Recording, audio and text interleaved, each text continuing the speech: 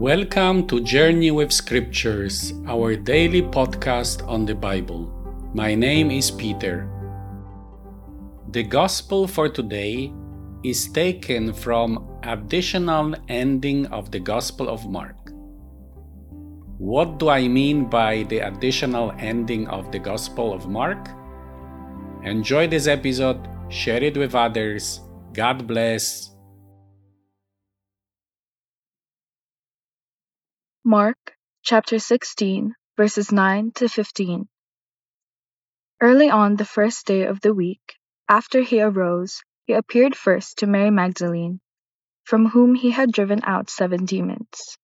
She went out and told those who were with him, while they were mourning and weeping. And when they heard that he was alive and had been seen by her, they did not believe. After this, he appeared in a different form to 2 of them, while they were on their way to the country. They went back and told the rest, but they did not believe them. Then he appeared to the 11 themselves, while they were eating, and he rebuked them for their unbelief and hardness of heart, because they did not believe those who had seen him resurrected. He said to them, "Go into all the world and preach the gospel to every creature."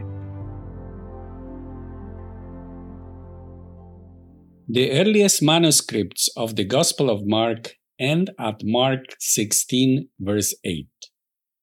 That ending is abrupt and surprising. The women who went to the tomb of Jesus saw a young man in white. He told them to tell the disciples that Christ is risen and goes ahead of them to Galilee. But instead of telling that news, they ran away from the tomb and did not proclaim the Easter message.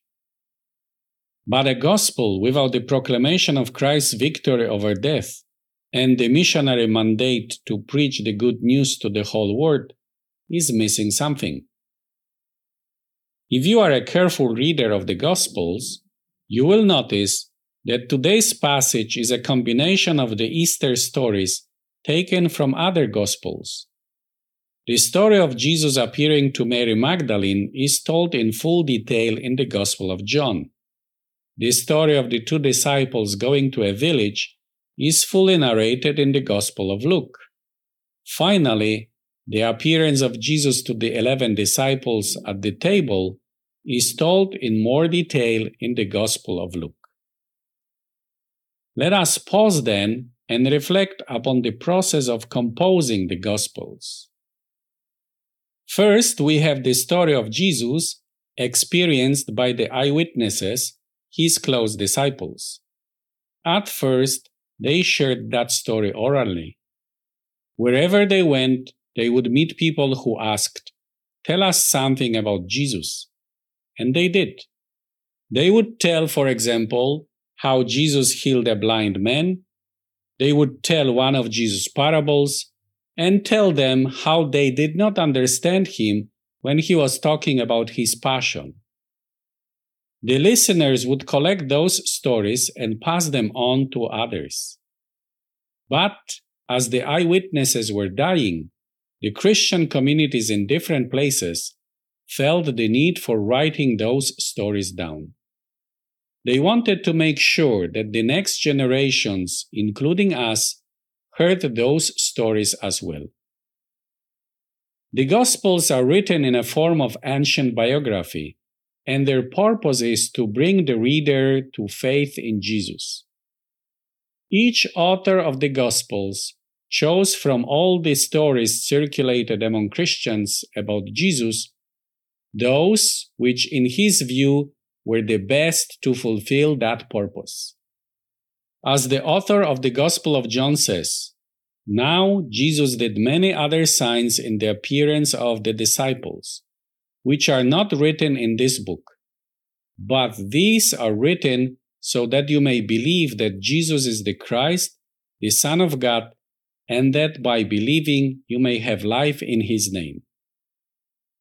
Let us go back to Mark now. There is no clear explanation why the early manuscripts of the Gospel of Mark end with the women not proclaiming the message of Easter. But At a certain stage later, someone decided to append it with the stories of Easter and with Jesus' missionary mandate. This someone could be Mark, someone else, or a group of Christians. They added what in their view was missing in the account of the Gospel: the proclamation of Jesus' victory over death and the universal mission of the Church. And that is how the Gospel of Mark ends today. Its additional ending tells us to overcome fear and doubts and go to the whole world to proclaim that Christ is risen from the dead.